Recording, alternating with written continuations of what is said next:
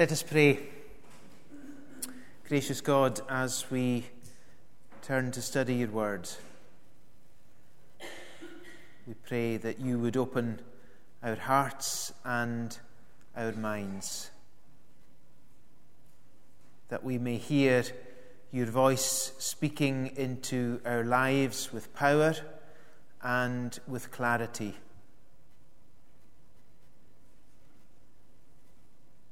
And may the words of my mouth and the meditation of our hearts be acceptable to you, O Lord, our rock and our Redeemer.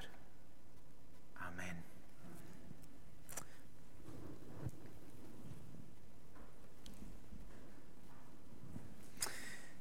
In the old Highlands, and even when I was a boy, it was a very common practice that if folk were trying to determine who somebody was, they would ask this question: Coleshu. Translated, that is, to whom do you belong? Or who are your people? The common phrase or the common response was usually something along the lines of you as an individual giving what we called in Gaelic your slonneach, or your genealogy. And in most cases, it would be the genealogical line through your father. So, for example, on my father's side, I would be known in the community as Echan Mach Alistair Ian Haramaj Alistair Chynich. That's Hector, son of Alistair, son of John, son of Norman, son of Alistair, son of Kenneth.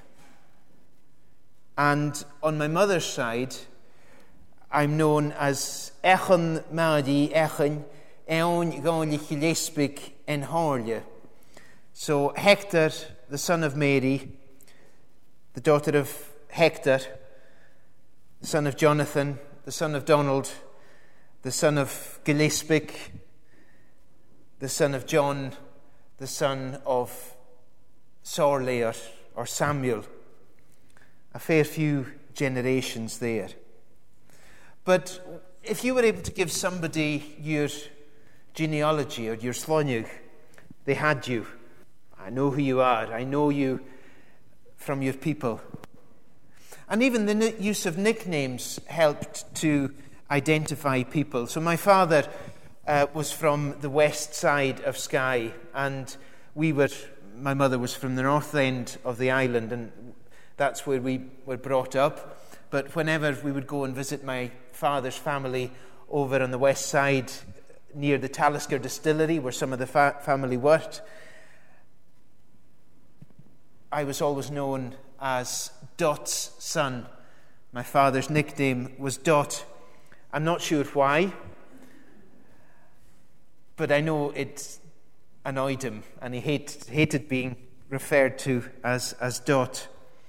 But if I were to tell anybody that I was Dot's son, they knew instantly who I was, who my father was, and who my people were.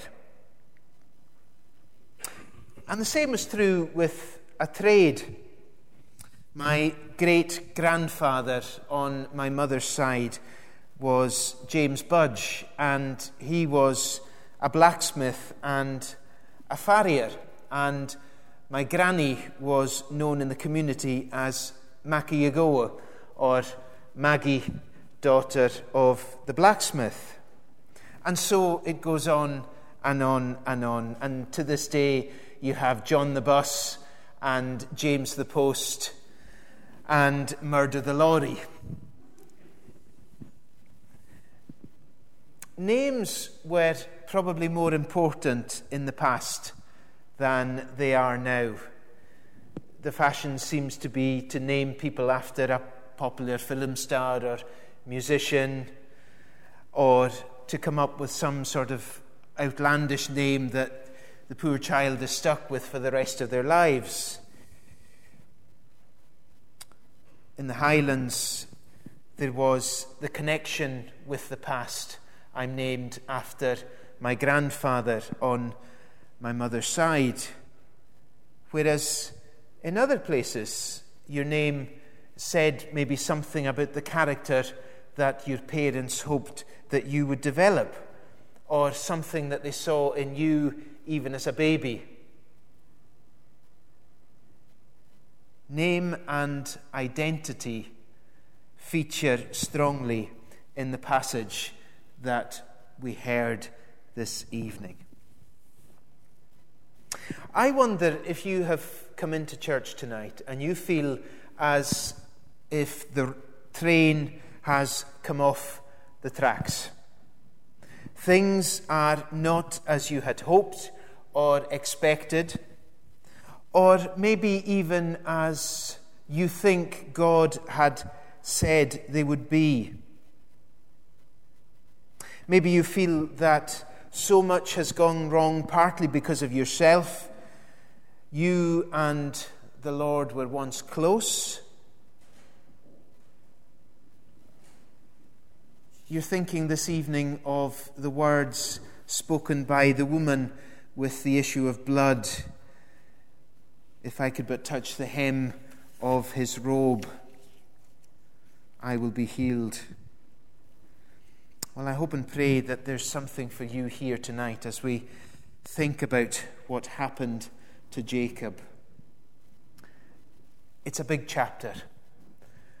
There's so much that we could look at this evening, and it can be very tempting to try and wring as much as you can out of a passage in one sitting. But this evening, I want to do the old-fashioned Highland thing and just focus on one verse. And it's verse 10. God said to him, "Your name is Jacob, but you will no longer be called Jacob. Your name will be Israel." God said to him, "Your name is Jacob, but you will no longer be called Jacob. Your name will be Israel." Your name is Jacob. I mentioned at the beginning the importance of someone's name in different cultures. Your name said something about the character of an individual. And in Jacob's case, this was a less than complimentary thing. Jacob means he deceives, or one who grasps at the heel. And when we look at the story of Jacob's life, it was one that was marked by deception. They have a saying in Gaelic. You're getting an awful lot of Scottish culture tonight. I don't know whether to apologise or not, but they have a saying in Scottish Gaelic that what a child sees, a child often does. And Jacob's family possibly shaped him into being this manipulative individual that he turned out to be. There was favoritism in the family. Father Isaac favoured Esau, the strapping hunter. Mother Rebecca championed Jacob. And this favoritism reached into the next generation, with Jacob favouring Joseph. And we know what happened there. I wonder, does this come as a welcome warning to us to undoubtedly love our children unconditionally, but to love them equally? Because the damage can be done at an early age. Rebekah helped Jacob deceive his father into giving him the prized blessing reserved for the eldest son. When discovered, this caused a rift between the brothers that led to Jacob fleeing to his uncle Laban to seek sanctuary. Jacob, who had built his life upon deception, would find that at times what you sow, you reap. Laban conned Jacob with promises of marriage to Rachel, whom Jacob loved dearly. But on the wedding day, it was the other sister, Leah, whom he wed. And this led to a further stay in order to win Rachel's hand. And while he was at it, in his role as farm manager, he began to build his own flocks and herds at his uncle's cost. He kept the strong ones, the best ones, for himself. His uncle and cousins weren't daft, however. And the attitude towards Jacob began to change. Jacob realized this, and taking his family and his possessions, Jacob made a quick getaway. He's followed, and he has to account for his actions. There are accusations of household gods being stolen, but he comes away from all of this unscathed. Next, he has to face his brother Esau. He's fearful, knowing how his serious actions of the past were. But things do not turn out as he expected, and there is reconciliation between the brothers.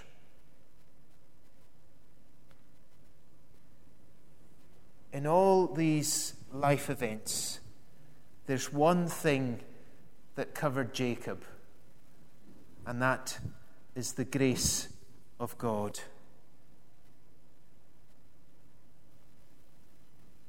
As he fled home to seek refuge with his uncle, Jacob encounters God during the night.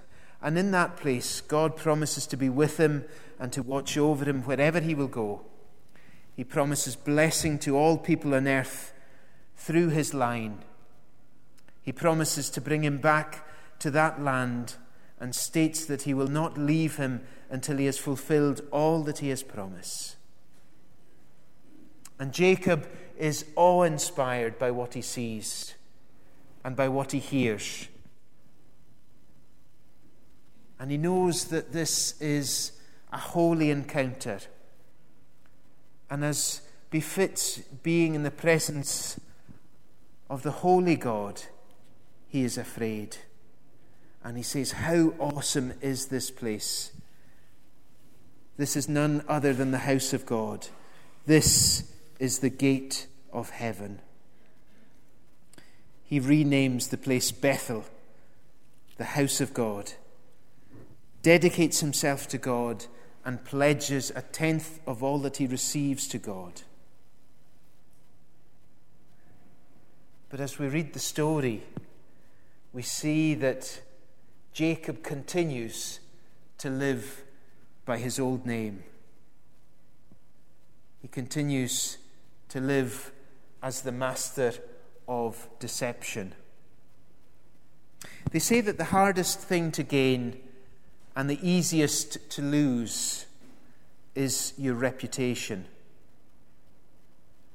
The hardest thing to gain, but the easiest to lose, is your reputation.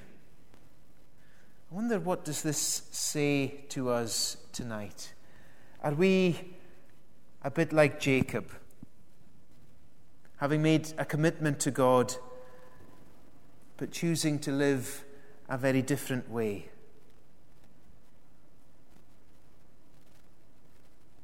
One of the wonderful things about studying the individuals whose lives are recorded in the Bible is that they are shown in all their humanity, with all their sinfulness and all their failures. They're there, warts and all, for us to study, for us to learn from.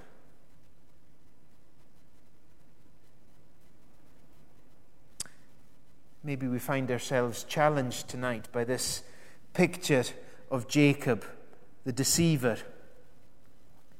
Because in some way we see ourselves almost as in a mirror. For so long we've been trying to do things our own way, with no thought of God, but life has spiraled down and down and down. And here we are tonight.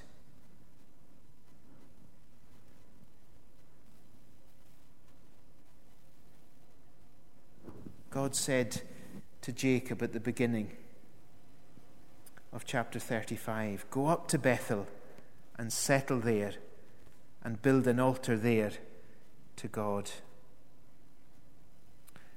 Bethel was the place where Jacob had encountered God.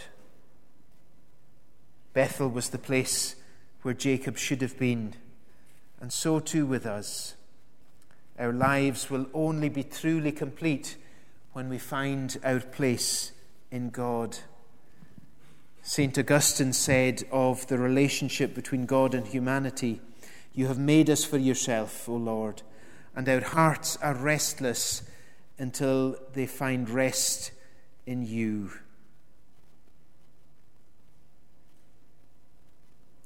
Jacob had known something of God, but he'd wandered, and his wanderings hadn't satisfied his longings. And so God says, come back to the place of worship. Come back to the life of worship. Return to Bethel.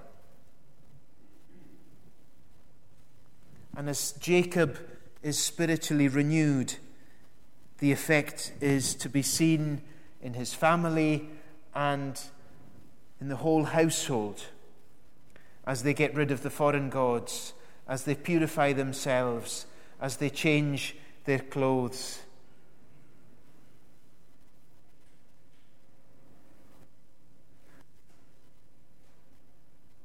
There are many of us who maybe feel a sense of despair at the mistakes of the past, at the mistakes that we have made, even when we've come to faith. We're burdened by regret, and there are times when we feel as if God has written us off. There are some times in our experience when it may be as if we're living in the old name. But the wonder of this life story, this story of Jacob, is seen in the grace of God upon Jacob's life. God renamed him. God wasn't done with him. Neither is he done with us. Jacob could have been despondent. Jacob could have thought to himself that this was it.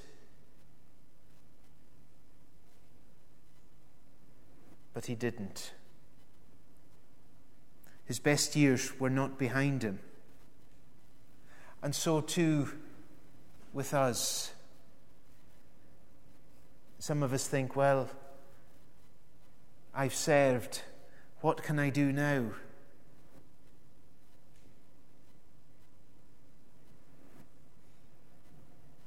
We come to the place of worship. We come to Bethel. And there, God equips us for service. I wonder, what's he calling you to do this evening? What longing, what desire to serve has he placed on your heart?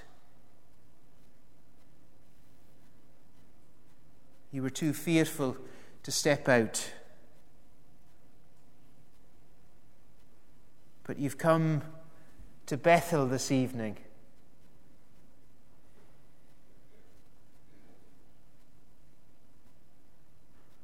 And he's sending you out. He's sending you out. The best is not in the past.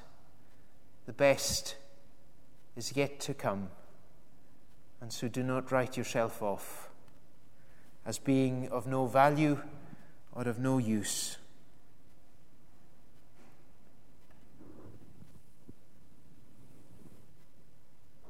God renamed Jacob. God was not done with him, neither is he done with us. Your name will be Israel, meaning he struggles with God.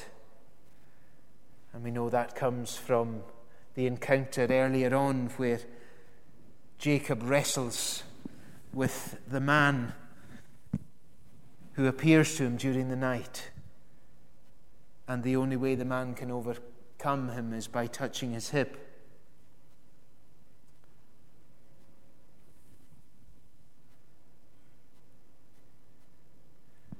Brian Dembowczyk writes, the swindler had been wrestling with other people his entire life. And more importantly, wrestling with God. You see, each swindle was based on Jacob's lack of trust in the goodness of God. He didn't believe that God was good to provide, so he took Esau's birthright and Laban's best sheep. He didn't believe that God was good to bless, so he tricked Isaac for his blessing. What about you? Do you still trust in the goodness of God? Do you still trust that the one who says that the cattle on 1,000 hills are his, do you trust him to provide?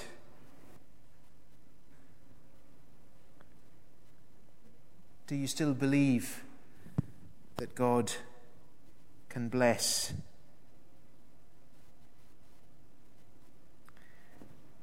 In renaming Jacob, what God is saying is, you are mine, and I can give you a new name, and I can give you a new identity. Jacob's old name marked him out as a deceiver. The new name marked him out as being God's.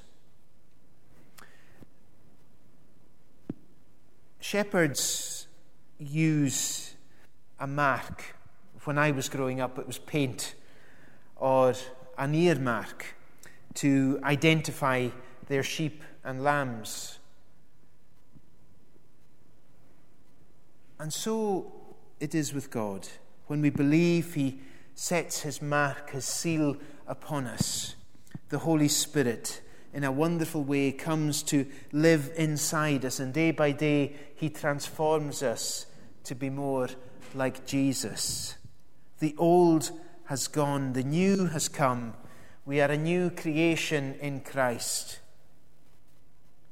Now, we might not experience a literal name change, but we certainly experience a change in identity. We go from being enemies of God to his friends. As Peter says, but you are a chosen people, a royal priesthood, a holy nation, God's special possession, that you may declare the praises of him who called you out of darkness into his wonderful light. And as with Jacob, all of this takes place not because of any good in us, but because God is gracious and merciful. So this evening, if you are a follower of Jesus Christ, no matter how far along the road you are, you can stand firm, knowing that he who began a good work in you will complete it. He will not abandon you. He will not forsake you. Your eternal future is secure.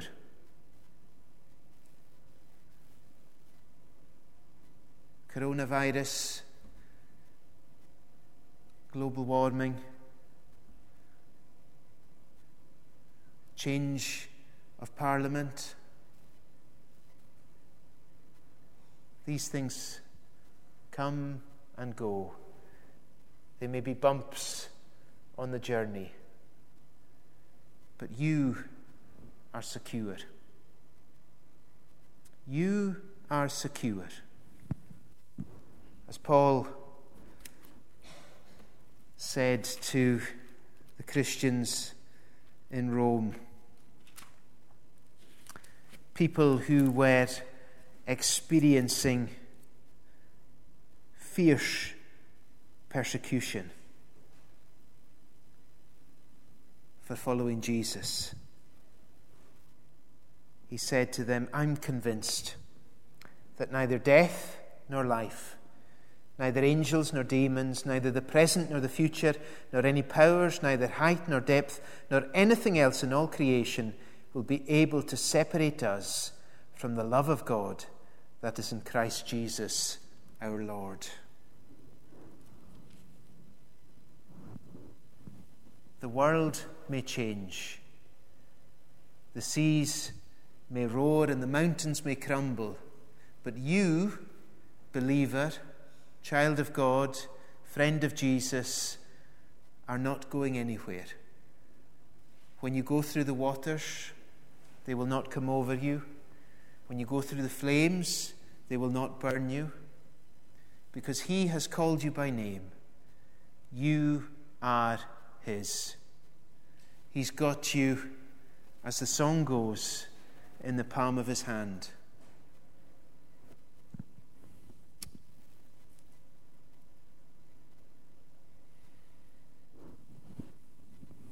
You are secure because of God's goodness and God's grace.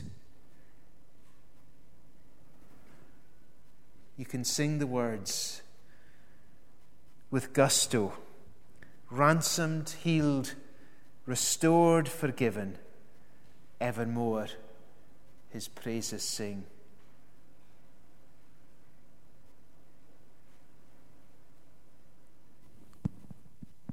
Jacob, the man who was known as a deceiver, became Israel, the one who wrestled with God.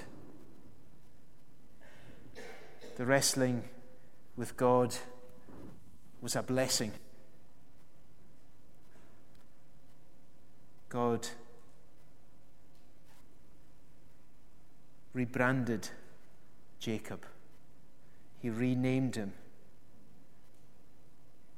He gave him an eternal hope. He gave us an eternal hope by his grace.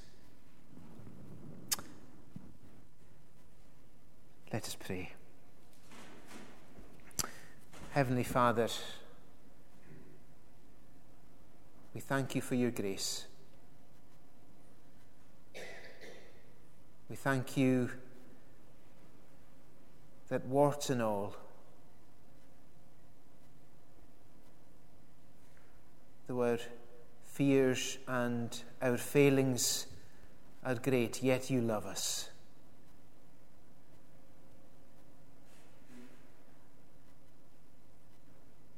Would you draw near to anyone in particular who's feeling particularly bruised or battered at this time? Would you draw near to anyone who finds themselves going through the mill? And would you remind them of their identity, their new identity in Christ? And would they be able to sing, in Christ alone, my hope is found. He is my light, my strength, my song.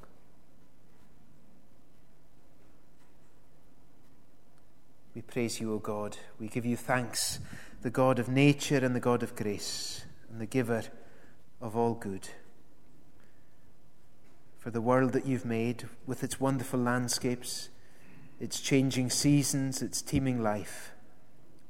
For the life that you have given us, with its opportunities and responsibilities, its routines and delights. For the history we have inherited, with its treasures of art and science, and its variety of ordinary human goodness. For the joy and care of our homes, for the food we eat, the friendships we cherish, and the health we enjoy. For all the bounty of your providence, we praise you and bless your holy name.